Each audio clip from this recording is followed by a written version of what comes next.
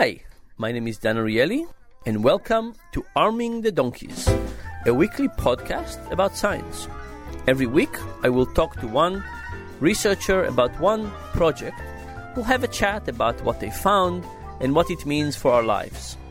Dan's guest this week is Oded Koenigsberg, Associate Professor of Marketing at the London Business School. Dan and Oded discuss why it may make better sense for manufacturers to sell small sizes of many products than larger warehouse club sizes. This program originally appeared in October 2008. So, we just finished a big meal. Oded, did you eat enough? I had too much, probably. Too much. So, we're sitting in my house. We just had a very nice meal, and I'm privileged to have Oded Koenigsberg here. And we are going to talk about package size. What a fascinating topic, isn't it? Fascinating. I mean, if you notice what's going on in the world in the last few years. Oded, do you always speak this fast? Oh, I try. Sometimes I speak much slower. I can monitor. Let's try. So why would anybody ever buy small package size? Oh, first, it depends when. For example, I mean, people may buy a small package size if they are small consumers. You mean like tiny people? That's one example. If I am a tiny person and do not eat much, I might want to consider buying small portions. But consumers, we talk about consumers who has heterogeneity in many dimensions. Heterogeneity?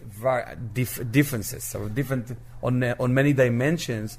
And we rarely talk about the fact that consumers, there are different consumers have different consumption rates.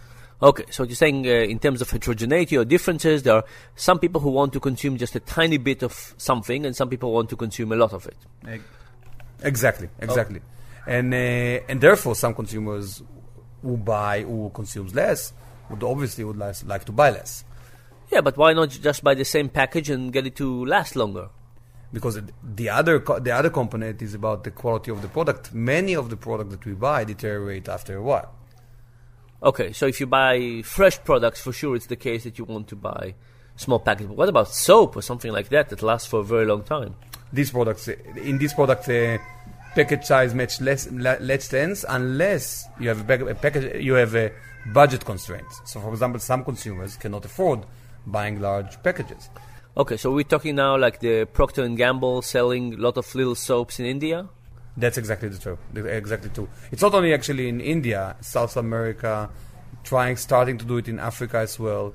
So what sizes are these small sizes? It's smallest one single-use size.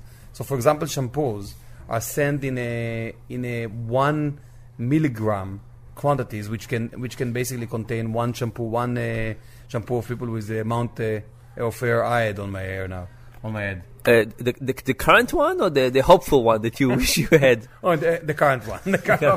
Okay, so it's like half the amount that you need for shampoo. Now, why would companies ever produce such small quantities? Is it just for budget constrained people? No. So there are two. I would say I would divide it to two different markets. Markets. One is for consumers with smaller budgets. And these consumers... So these are for poor people. You say, let's small package, and therefore they will buy something when they can't afford to buy the big size. Okay, exactly. I have $2 a day, therefore I cannot afford buying more than 50 cents for cleaning products. Remember, and this is a huge market. This is the fastest growing market for some of these packaged good manufacturers in the world. These small markets of small components are one of the fastest growing for P&G, for example. For P&G, really? Okay. Yeah, definitely. One of I think the fastest, actually. But even, let's take the US, where budget constraints for this type of products is not severe, and consumers can afford buying more. And the underline is, okay, we'll buy more, it's more efficient to buy more. Actually, if companies can sell smaller units, and consumers will choose multiple units, will buy, instead of one large unit, 5 small units or 7 small units. So instead of a big bottle of shampoo, I'll buy 5 small bottles of shampoo. Exactly, or one at a time. It will enable the companies, it will be less waste, and waste can come from different reasons. Why less waste? All of a sudden I have all these bottles that I need to recycle. That's true, but less waste of the product itself. I agree. Oh, you mean, okay, so if the product goes badly at some point, buying 5 times small things will be less wasteful. For Okay. example, it will be less wasteful, and therefore the companies will be able to charge more per unit. Okay. So you're saying now that when people are thinking about how much they're willing to buy for something, they take into account already that part of it will be wasteful, and therefore they are willing to pay less. My goodness, you have some sophisticated consumers in mind here. No, they're not willing to pay. The willingness to pay is the same, but in the end of the day, they'll buy. They'll take into account the waste. Obviously, consumers never take into account the waste. Some of them are sophisticated. If no one is sophisticated, probably they'll buy the large packages. Okay, so you're saying there's another reason for small packages, that if consumers understand the waste, they might be willing to pay more for methods that will get them to waste less. Is there any evidence for this? It's not your statement was partially correct. It's not that the willingness to pay for the basic unit will be higher. It is that when their willingness to pay per package will be higher, taking into account the probability of waste. Okay, yeah, that's this. Okay. So that was the intention, but is there any evidence for these sophisticated consumers? Not that I have no evidence for that. Okay, but you actually don't care about evidence. You just write models, right? Now I understand the purpose of the interview. I was slow. No, I didn't know the purpose of the interview when I started. I'm not that sophisticated. Yeah, I can suspect that. I had enough experiments to know that.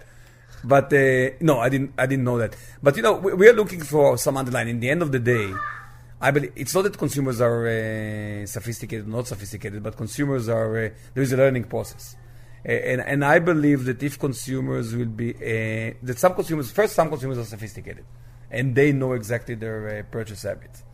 Let's forget for a second the sophisticated consumers.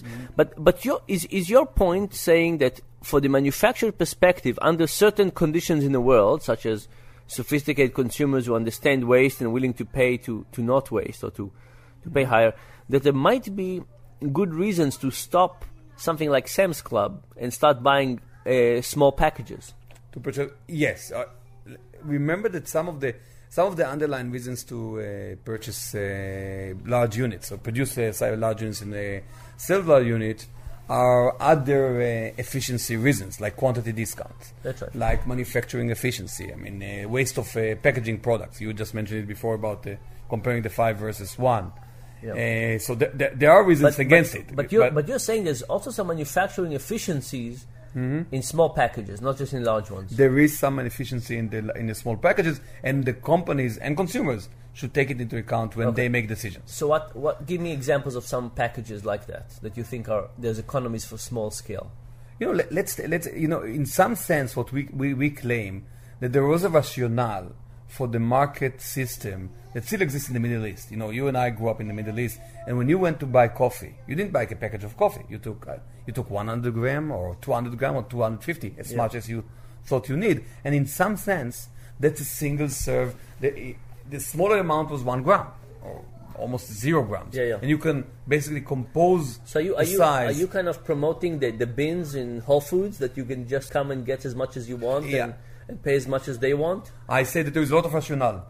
Not to pay. Definitely, if I'm the company, I would like to pay as much as they want. But I really believe that in many products categories, there is a rationale for that. It's better for the consumers and it's better for the companies, and therefore it's better for everyone. So that's a good way to end, right? I believe. Good thing. We are very optimistic. Yeah, and if we take these little plastic bags, or even better, the paper bags, we'll even recycle less. That's true. That's only paper. Only paper. Yeah. Oded, thank you very much. Thank you, Dan. This has been Arming the Donkeys, a weekly podcast with Dan Ariely of Duke University. Dan's latest book is The Honest Truth About Dishonesty. Learn more about dishonesty, irrationality, and other human quirks at danariely.com.